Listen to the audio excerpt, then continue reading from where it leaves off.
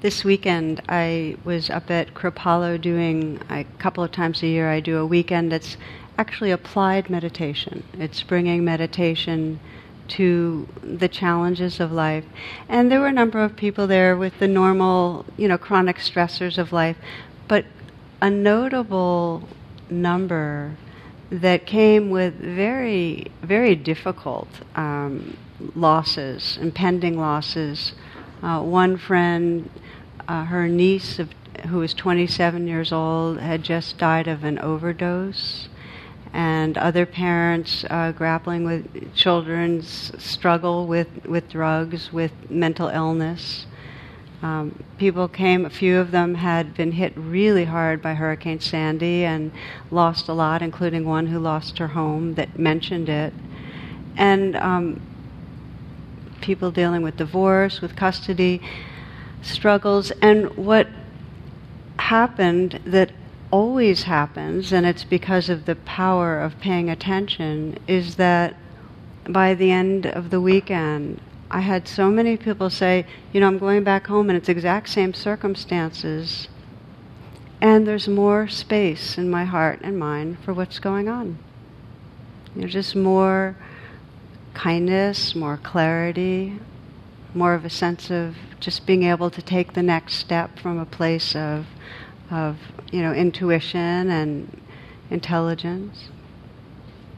And I mention this because, first off, bearing witness to people struggling with these very huge things and sensing the possibility of finding more freedom in the midst is what gives faith.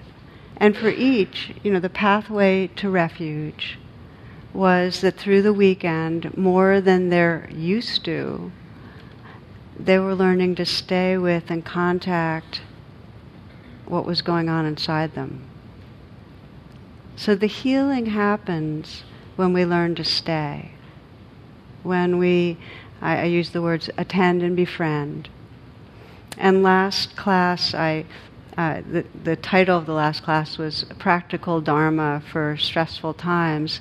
And this class is Dharma for really stressful times. It's just going to enlarge it a little bit.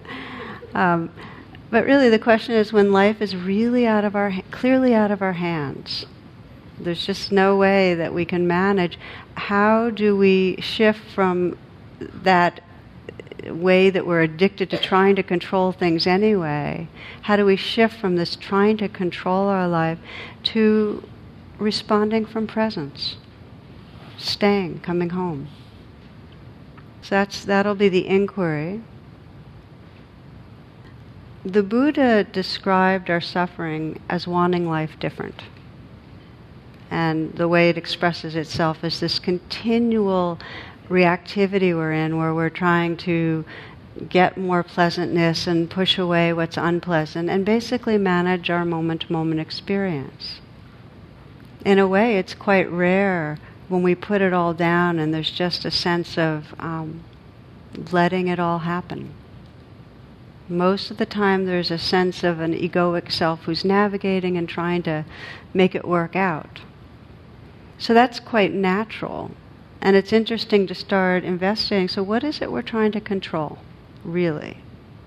I mean, what is it that that feels like we just have to make sure we're on top of? And when I investigate, what comes up most poignantly is the controlling is to avoid the loss that's inevitable. Every one of us is in this impermanent, fleeting existence, and whether we're facing it or not, in the back of our awareness is going, gone. That these bodies, these minds, the people we love, it's all temporary.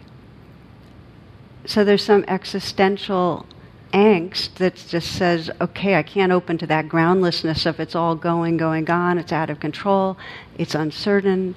And so we try to get certainty. We try to put a stake in that groundlessness and say, I'm here and I'm doing this, and by doing this it's going to protect me from that and get more of that. And that gives us a temporary sense of, okay, there's some container around all this, mysterious changing flow of whatever.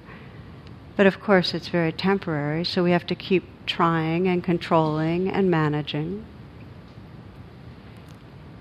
John O'Donohue says that we manage our lives so vigorously so as to cover over this great mystery we're part of.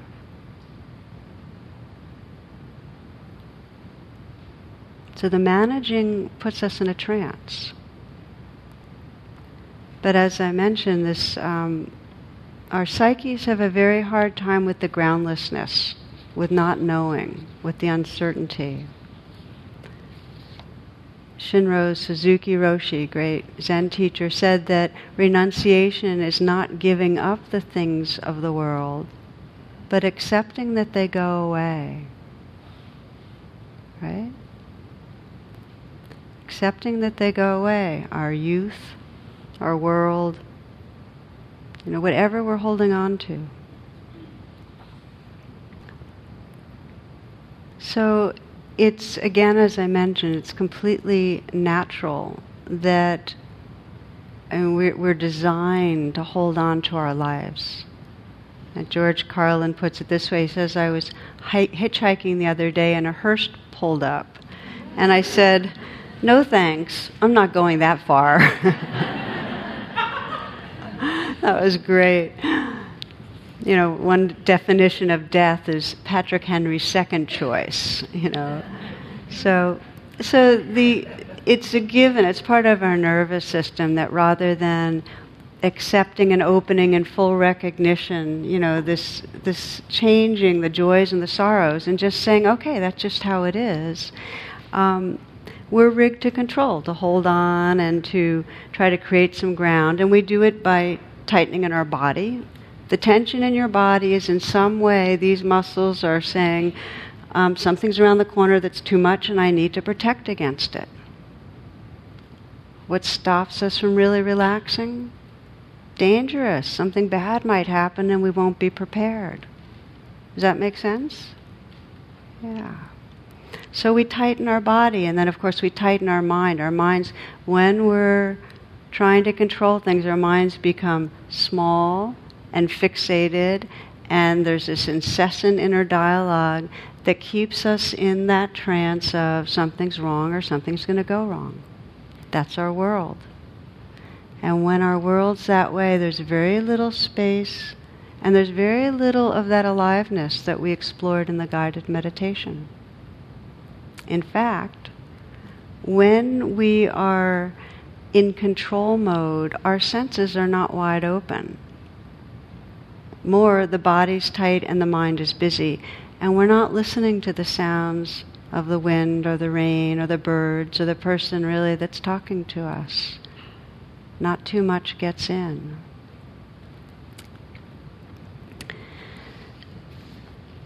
So what we're really exploring is this very primal and deeply ingrained reflex in the face of impermanence, in the face of loss, to keep doing. Having our body hold on tight, our mind churning, our behaviors, we stay busy. And the more stressed, the more it feels busy for most people, unless we're in complete freeze. So this ego activity gives us a sense. When we're doing, we feel a little better than just facing the impermanence, because there's some part of us that feels like if we're doing something, there's some control. It gives an illusory sense of control when we keep on doing things. And yet, as we kind of intuit, when our lives are organized around this kind of fear-based egoic doing, we're in a trance where we really can't sense being. As I mentioned, the senses aren't awake, there's not a quality of in the moment at all. And you can check it out. If you look at a day where you've been stressed and trying to control or manage or make it through, you'll notice that there were very few moments where there was a sense of savoring, where there's a sense of wonder, where there's a visceral sense of love. Why? When we're in fear-based egoic doing, we're cut off from really the deep qualities of being that are really most our essence, that love, that awareness. We're cut off. Not really cut off, but we're not aware of being in touch. So one of our challenges is, because as I mentioned, this is the quickest reflex we have when there's stress, is to go into fight, flight, and do something versus relax, open, and try to touch what's here. That reflex is very, very quick, and the more stressed we are, the more quickly we go into defense or aggression. So the very moments in our life, and I'm bringing us back to what I was saying about some of the people at Kripalu, where it's really out of our hands. Somebody's died, somebody's dying, we just got the diagnosis ourselves, our house has been done in, our child is, having a major struggle. Now clearly there's things, practical things we can do, and we do the best we can, but on some level it's out of our hands. And what we most need to do is open to that. Instead we do the opposite. We get tighter, more busy, more defended, more aggressive, more down on ourselves, more down on others. We go the opposite direction. So the real inquiry is, how do we turn around that conditioning? How do we turn towards presence and awareness rather than tighten into fight-flight? That's really the inquiry we keep encountering over and over again. Maybe just to clarify one thing that I think comes up a lot, which is when I talk about not controlling, when I talk about seizing from all the managing, I'm not talking about inactivity. The process of shifting out of the egoic fight-flight is a process of coming into presence with what's here, and then from that presence responding. In the Zen tradition they say responding appropriately. That the whole path is responding appropriately rather than from an egoic reactivity.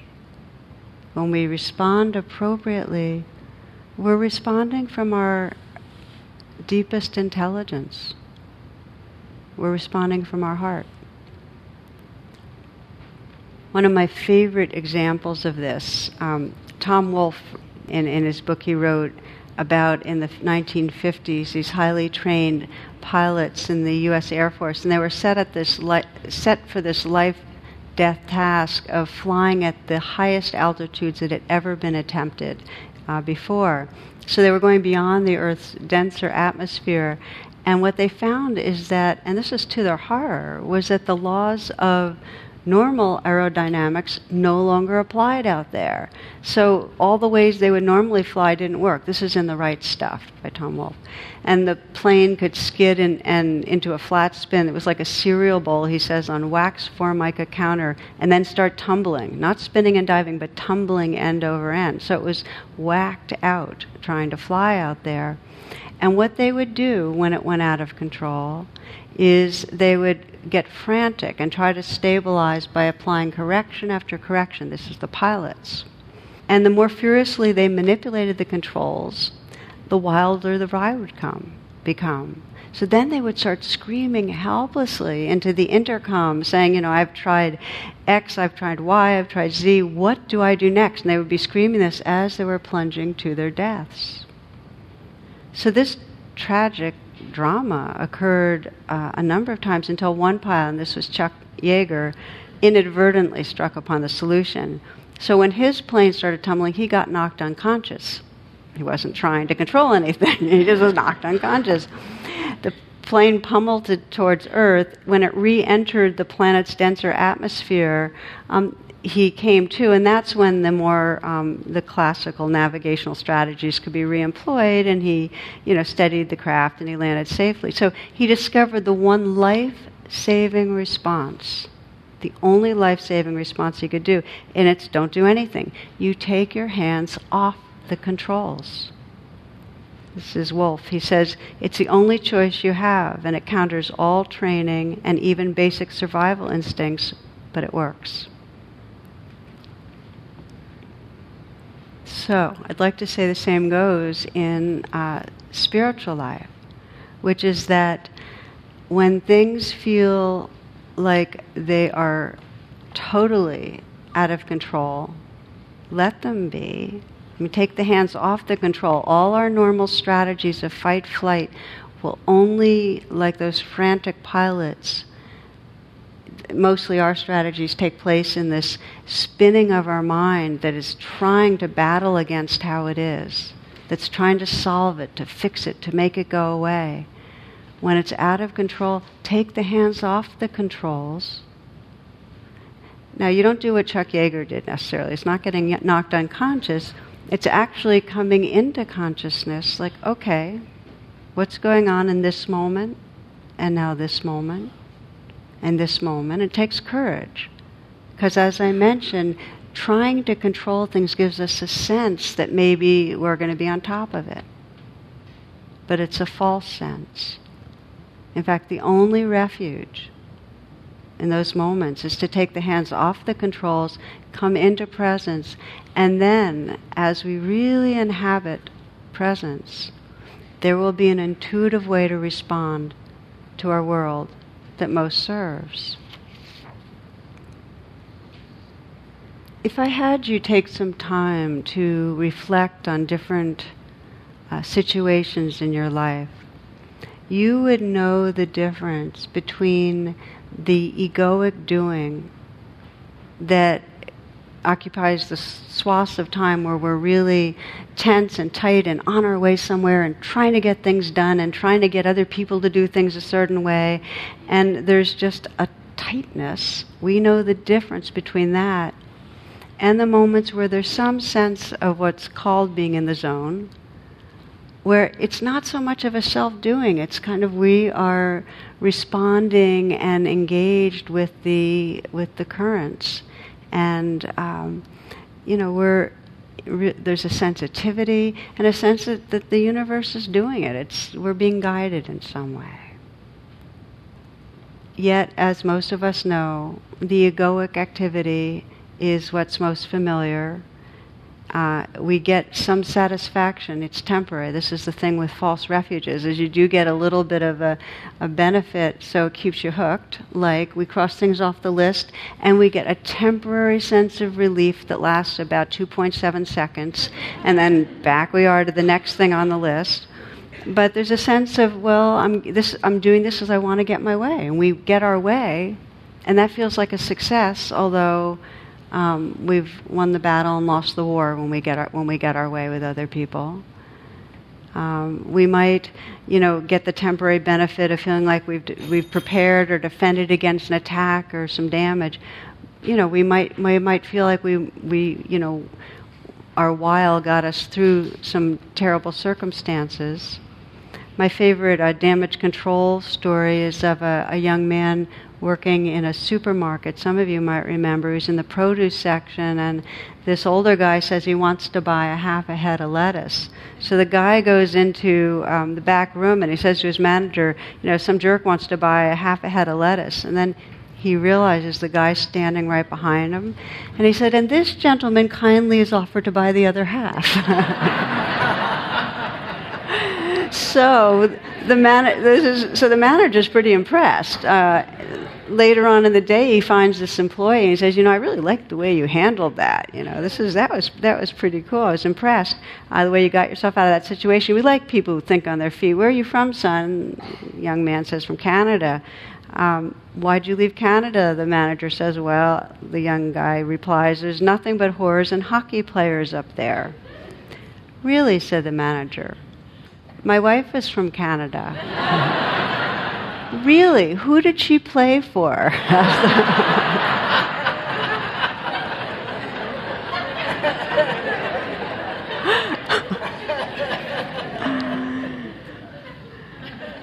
So there, we get certain benefits from having an ego that's quick on its feet, so to speak. The truth is that we will continue, and as we all know, having an ego that's a well-functioning ego is part of the equipment we need to survive on planet Earth. The question is, are we identified with it?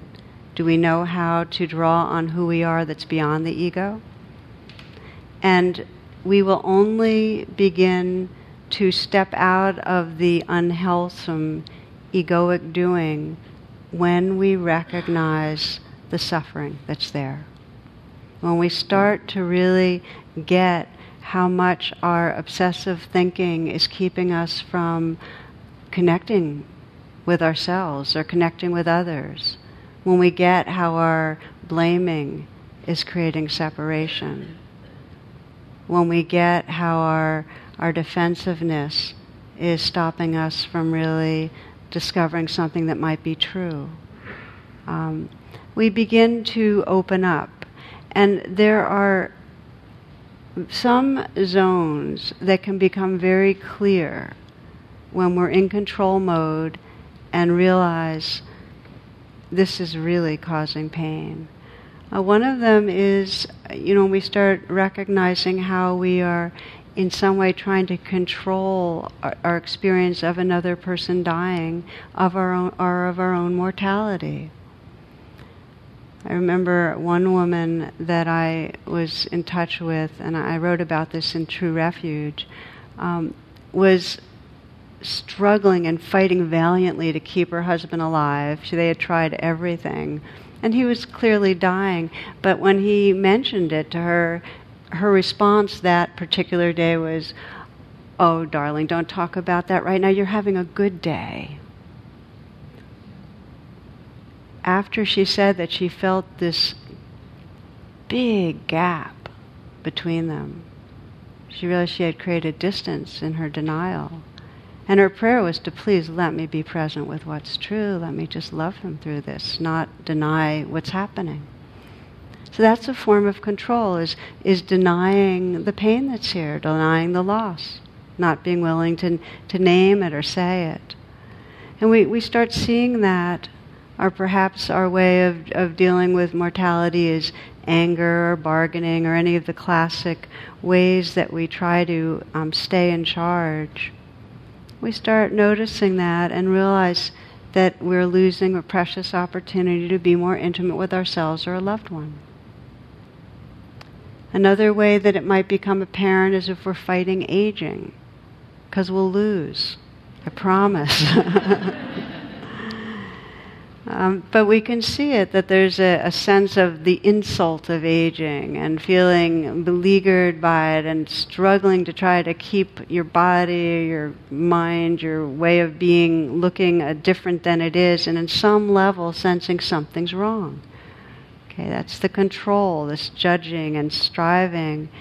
And there can be a sense of that is getting in the way of living the moments.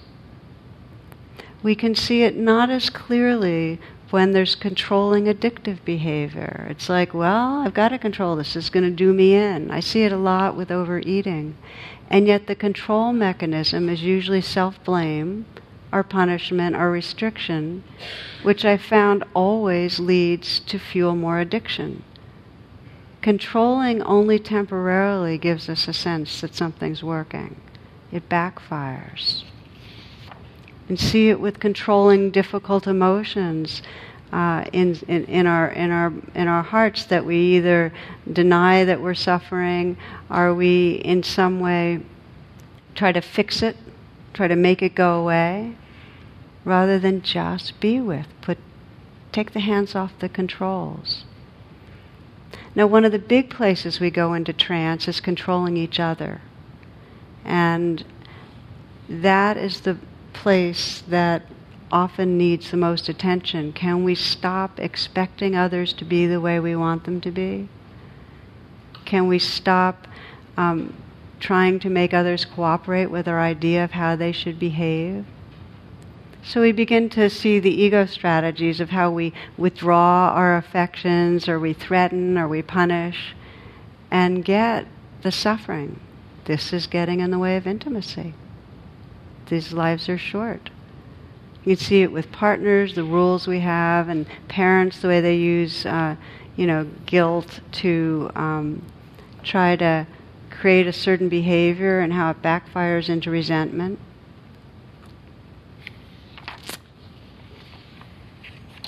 One little girl was sitting watching her mother do the dishes at the kitchen sink, and she suddenly noticed her mother had several strands of white hair sticking out in contrast to her brunette head. She looked at her mom and inquisitively asked, "Why are some of your hairs white, Mom?" And her mother replied, "Well, every time that you do something wrong and make me cry or unhappy, one of my hairs turns white." Little girl thought about this revelation for a while and said, "Mommy, how come all of Grandma's hairs are white?"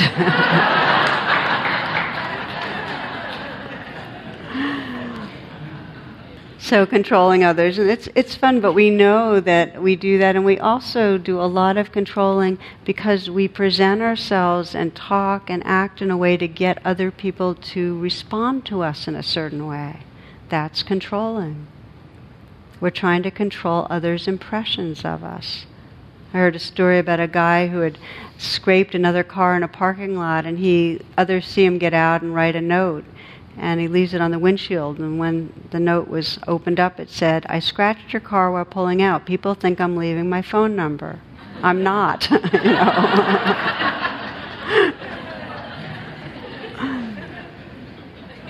So the controlling to make an impression. And we know it doesn't work. It doesn't work in between individuals. It doesn't work when you try to control an ethnicity or a race or a country. I remember a few years ago in China, there was the news that China was trying to tell the Tibet's lamas to obtain permission before they reincarnate. I mean, what kind of law would that be? I mean, think about it. Think about it. You're a lama and you're about to reincarnate. Whoops, gotta go get that form filled out. It's pretty wild. It doesn't work. It doesn't work. So the control, and I'm thinking right now, I'm reading a book that's quite beautiful on the condition of our earth and how the human ego's attempts out of fear and greed to control this earth, to get all the resources to meet our needs for ever-increasing consumption, what that's done, the pollution, the destruction of the habitat. Ego-based control causes harm. Fight-flight causes harm. And part of the control is to deny that it's actually happening to this earth, that the global warming does not indicate anything. So again, controlling takes a lot of different forms. And I'll just end this piece of this talk by saying we bring it into spiritual practice. The ego becomes a spiritual ego, and it co-opts spiritual practice. So spiritual practice becomes yet another instrument of the ego to try to control the self into being a more perfect self and a more spiritual self. And we have standards that we're trying to meet in spiritual life of I'm having this kind of a good meditation and I'm a generous or open or patient person. And again, there's this monitoring. And there's still that sense of an ego trying to make something happen. Okay? We do it a lot with our minds. There's a way in which in spiritual life we're trying to figure things out so we have control by having the knowledge of how it all is. And as you know, spiritual concepts, end up being a veil that covers over this mystery that's beyond words. Some of you might remember that great story of a new novice Zen practitioner goes up to this great monk and says, "What happens after we die?" And he says, "I don't know." And then he's very disappointed. He says, "I thought you were a Zen monk." And the response was, "I am, but but not a dead one, you know. Again, the theme here is that whenever we have gotten into trying to control or manage experience, we block out the mystery that's here and we cut off from our own deep qualities of compassion, intuition, wisdom. So the inquiry is, given that, we start finding that suffering is our flag to take the hands off the controls. That when there's suffering, that's a message to, okay, stop managing, desist from the fight-flight activity, whether it's the churning of the mind, trying to figure things out or blame or judge, or whether it's your activity, an addictive activity to get away from the moment. Whatever it is, pause. Take the hands off the control and come back. And one of the ways that, one of the metaphors that's been helpful to me is to consider the difference between, you're in very rough waters, the currents are against you, there's all sorts of winds blowing in all different directions, and you're paddling like crazy and becoming exhausted and angry and banging the paddle against the boat because the paddle's not doing what it's supposed to do, and blaming yourself and blaming the wind. That versus you put aside the oars, you put up the sail of presence, and you let the wind, you just do that gentle, appropriate response, kind of with the rudder, and let the winds, the universal winds of wisdom and love, guide the boat. We can't do it. The ego self cannot do it. We can't liberate ourselves. We can't do anything for others. There's an incredible moment of wisdom when something in you says, I can't do this. That's actually a moment of perceiving that what you are is larger than that I, and of course that story of the egoic self can't do it. So there's a shift in identity. When we take our hands off the control, we shift from being the controlling, fear-based egoic self to opening to a presence that's vast and has access to universal wisdom. That's the shift.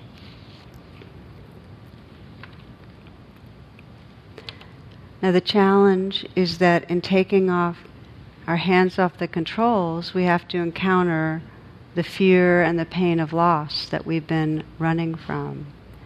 And sometimes it feels like it's too much. In other words, when things feel really horrific and we're getting blown around and we feel very stirred up inside, sometimes we can't immediately just say, okay, I'm not going to control anything, I'm going to open to the winds and be buffeted by the winds. We might wake up in the morning with dread about some upcoming project, or maybe our teen's out late with a car and we're gripped by fear. Am I going to get that dreaded phone call? Or maybe somebody's anger has brought up old trauma. That's not a time to say, okay, I'll take my hands off the controls and just feel what's here, because it may feel like too much. So first, in this last portion of the talk, which is the kind of how-to portion, I'd like to say there's a step before taking your hands off the controls when you can sense that it just feels like too much to contact what's here and raw. And I call that step resourcing. In some way accessing some resources that we need to help us find a little more balance and stability. And in a way, there's a number of different ways we can direct our attention so as to calm down our nervous system. It actually helps to activate the parasympathetic nervous system and quiet the sympathetic nervous system. So what are those ways?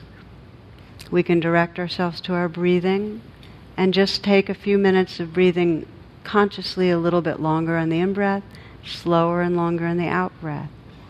It changes around our nervous system just to breathe like that. We can ground ourselves, and that is saying, okay, I'm here, and feel the pressure of sitting on a chair, the feet on the floor, and sense this belonging to the earth. When you remember gravity and feel that stability, it actually, again, soothes the nervous system. We can offer metta, loving kindness, put our hand on our heart, offer some well-wishing, or we can reach out to someone else and let contact and a larger belonging help to, again, calm us. So there are ways to calm ourselves down that are intelligent, and this resourcing actually is what will allow us to then be stable enough to then say, okay, let go, let go. So that's not cheating. I just want to say that this is not one of these radical jump off the cliff things where you have to, just say, okay, it's a good day to die. It's like you can first do some things to settle down when things are feeling wild, and then explore the not doing and the pure being with. So let's talk about how that can happen. I was thinking as I was reflecting on this of one man a few years ago from this area who had, when there was a real dive in terms of employment, lost a job he desperately needed. Really relied on it. His family, and he was very shaken, and his way of trying to control things was obsessive thinking about what was going to go wrong and how he could get a job, and he just was he was just churning on it, and also drinking too much and eating too much. So those were his control strategies. And he'd wake up in the middle of the night in a panic. And so for him it was not, okay, let go of the controls. First for him it was teaching him that breathing, and then just a few phrases that I found can be very helpful when we are feeling isolated and freaked out, which is, this is suffering. Other people experience it too. This is suffering. Other people experience it too. I'm not alone. And then, may I be kind. If you've read Kristen Neff's book on self-compassion, she has this a little more elaborated as these phrases that can begin to be like an anchor in the middle of really rough weather. So he would do that, and that helped to soothe him. And gradually he was then able to practice rain, which I won't go into right now, but practice a mindful awareness where he just stopped controlling and he just started investigating and being with, kindly being with, the dread he had about the future. And what happened in that process, he discovered the fear, and he also discovered the shame that he had for losing a job, even though people all over were losing jobs. Discovered that, and in that process of being with, just moment to moment, he could find that in the moment, nothing terrible was happening. It was just unpleasant. And in the moment, he started feeling more of a kindness towards himself, and started finding space. And this really opened up over a period of a few months. So then, yes, he did mindful, actively continue to search, but it was coming from a very different place. Much more balanced, much more equanimous. 3 steps there. First, do some self-soothing, what I'm calling resourcing. Okay? Then let go of controls, be with. Stay, be with. Find that space, and then act from presence, not from that egoic, fearful, striving, aggressive, defending place. For most of us, I think we need to do both the resourcing and the letting go. Most people I know, there's kind of a back forth. So as you experiment more, you hit that suffering, you say, okay, this is the time I should stop controlling. You might find it's helpful to find ways to calm yourself first. Now, let's look a little more closely at how this happens, that we actually take the hands off the controls. Because that can be a very conscious moment of, this ego can't handle this. The strategy I'm using to try to take care of what's wrong, the fight-flight strategies I'm using aren't working. It's not working. An ego can't do this. There's a moment there of illumination, of realization that's really powerful. So I'm going to give you a few different, it's kind of the closing here, a few different examples of ways that we can do this surrendering of control that you can just experiment with. And then we'll do a short meditation on this. And one, for me, very powerful story, and as a parent, that I think that for those that are parents, you can really relate to it, was a woman who for a decade, I think it was accompanying her daughter as she was struggling with addiction, very, very severe. The daughter would go in and out of recovery. It was addiction to heroin, but also cocaine. It was just many, many rounds of relapsing. Then her mother would help to save her and take her into the house and give her money and help her get into another program, and the hopes would build, and then they'd be devastated when her daughter would call and she had been homeless and drugging again, and many, many rounds. And inside this woman there was this swing between total rage at her daughter for not cooperating, not getting it together, and then this fear that was the most gripping fear she ever knew, that her daughter was going to die. Okay, so that was, and that fear and rage was keeping her in this egoic doing, which was being totally enmeshed and codependent and trying to save her when she couldn't save her. It wasn't working. Okay, so this is an example of it wasn't working. It's very clear that her way of trying to cope was not working. So she said it was very distinct. The round when her hopes had been high, they got plunged again, she got the call, and something in her said, really got it, that it's out of my hands. This is bigger than what this ego can manage. And something in her just said, okay, may this be handed over to for her it was kind of the Divine Mother, the Mother of the universe. Let this is in the hands of something larger. Whatever happens, happens. And in that process, this is taking her hands off the controls.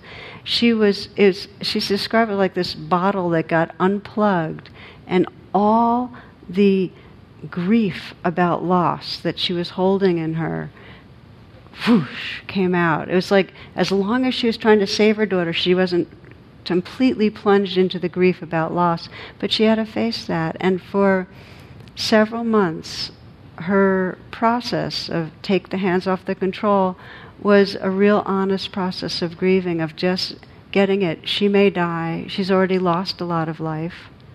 Really, that knife cutting through the heart, breaking it open in grief. Until what she described of staying, fear and grief still there, huge, huge, vast tenderness. And she said, I was finally able to feel this compassion towards my daughter that I hadn't felt when I was busy trying to manage things. And total capacity to set the boundaries, to say no, but to hold for her daughter a mirror of potential, of possibility. She sensed possibility, but she was able to say, no, it's not going to be because I save you. And that, in more recent years, contributed to her daughter's recovery, and I can say it's been now a few years. So, but the purpose of me sharing the story is, she wouldn't have taken her hands off the control if her wisdom mind hadn't registered, I can't do this. And then there was the courage to be with what she was avoiding. So we're banging up against the wall, and there's different ways we recognize and let go. For another man I worked with, and this is another story. I'm beginning to share the stories that I included in True Refuge because it's coming out so soon.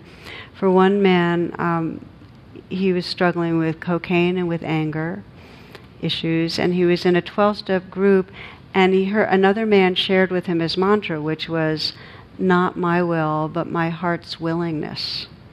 To keep shifting, not my will, Not what I want, I think, you should, they shouldn't, but my heart's willingness, just to keep coming to a kind of willing heart.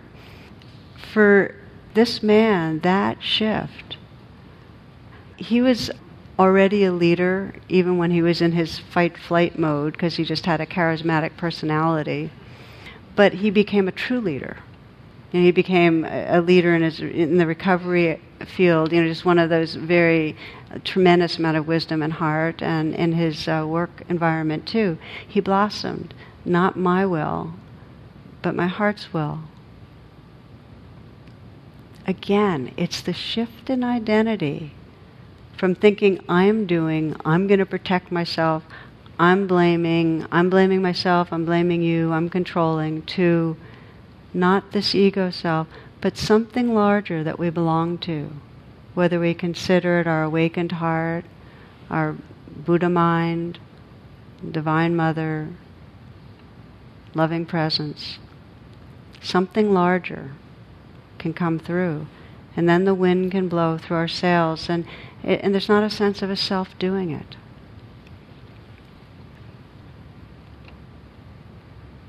For me, I often find that just this when I'm feeling like I'm encountering something in me that won't change, and then I realize I can't change this, an ego can't change an ego, or something in the world that I just can't handle that's causing pain to me or to another person, and I have some idea that I want to make that other person better, and some idea that I should be handling it better, and I can't. I take the whole thing in two hands, the whole experience of this ego trying to do things, and I do this gesture like this, which is a kind of bringing my palms up and offering it into something larger. And I know I'm just, in a way, it's just another symbolic gesture saying, okay, this ego is an idea and a story, and there's energy around it, and there's belonging to something larger, to consciousness, to love. So I'm handing it over to something larger. In a way, what we're talking about tonight is the whole of the spiritual path. That over and over we recoagulate into a sense of a doing self that has to fight or flee or prove or defend. It just happens every day over and over again. We keep reinventing ourselves. And really the path is about recognizing that. And in that moment of recognition, just a kind of a letting go, a relaxing back, and just being in the flow, being the awareness. And over again. So where there's the more tangled issues, 10,000 times. They say our deliberate practice is 10,000 times of recognizing, sensing the suffering, because we can feel the suffering in it. With any identification with a separate self, there's suffering. It might be the overt anguish of something's terribly flawed about me, or it might be a more subtle kind of suffering of just a restlessness or a sense we're not quite at home yet. But there's some tension that's a reminder to, okay, there's a story of self identified. Let go of the controls. Be with what's right here. And if we do it the 10,000 times, each time there's that shift in identity from that kind of smaller, tight, solid sense of me to this much more amorphous field of presence, until that field of tender presence becomes more familiar as the truth of who you are than any story of a beleaguered self, a victimized self, a perpetrator self, a doing self. It becomes, that experience of that field of awakeness and tenderness becomes home. So let's practice a little. Just take a few minutes to explore this.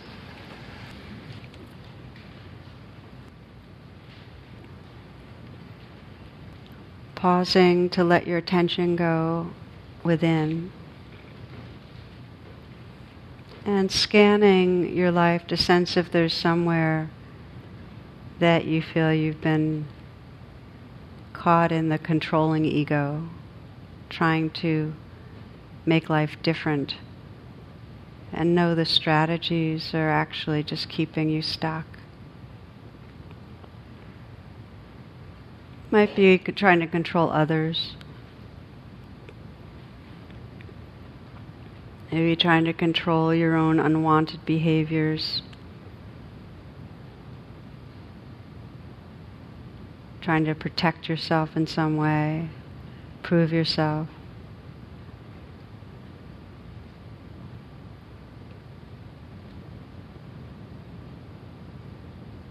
So just in a way, as if you're putting a frame around a picture, just let that be right center of your attention, where the controlling is going on. You might notice how you're doing it. Whether there's a lot of blaming, a lot of obsession, a lot of fixating.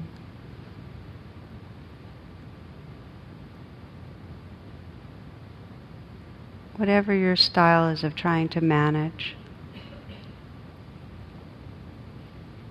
And just sense your intention to explore taking your hands off the controls and instead touching what's underneath, the discomfort, the fear, the hurt, the pain of loss. It takes some courage, so you might sense your heart's willingness to come home to something larger by simply taking your hands off the controls and explore right now what is asking for attention. If you couldn't keep controlling around the situation, what is it you might have to just open to, embrace, make peace with? The fear of loss, the pain of loss.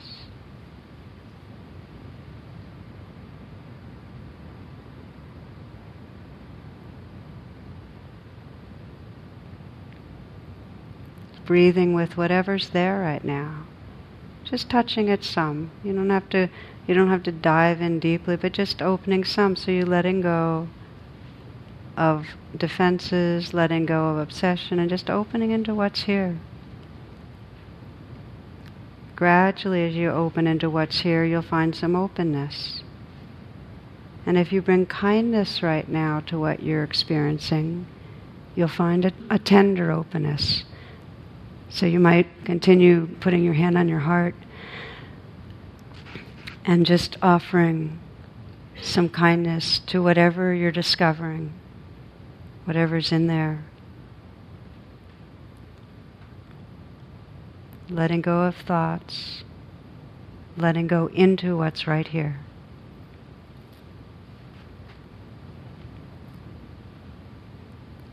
Ajahn Chah says, if you let go a little, you'll find a little peace. If you let go a lot, you'll find a lot of peace. If you let go absolutely, you'll find absolute peace and tranquility.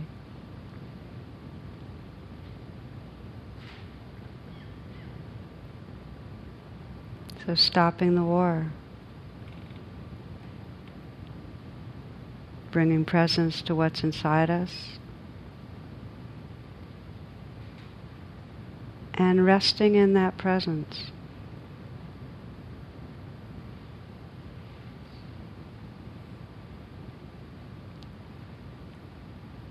You might sense if you could bring, instead of controlling, bring a quality of presence to this situation, how you might respond with more balance, more equanimity, more love to your life.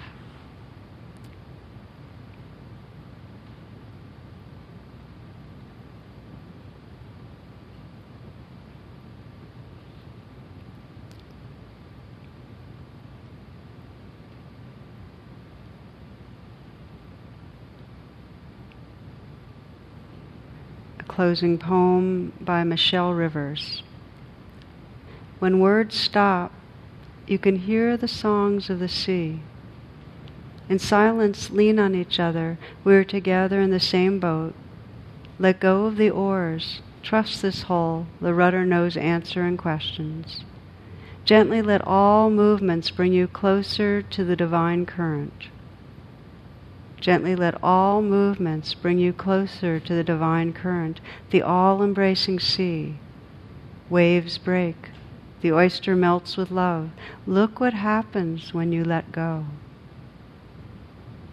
Gently let all movements bring you closer to the divine current, the all-embracing sea. Look what happens when you let go.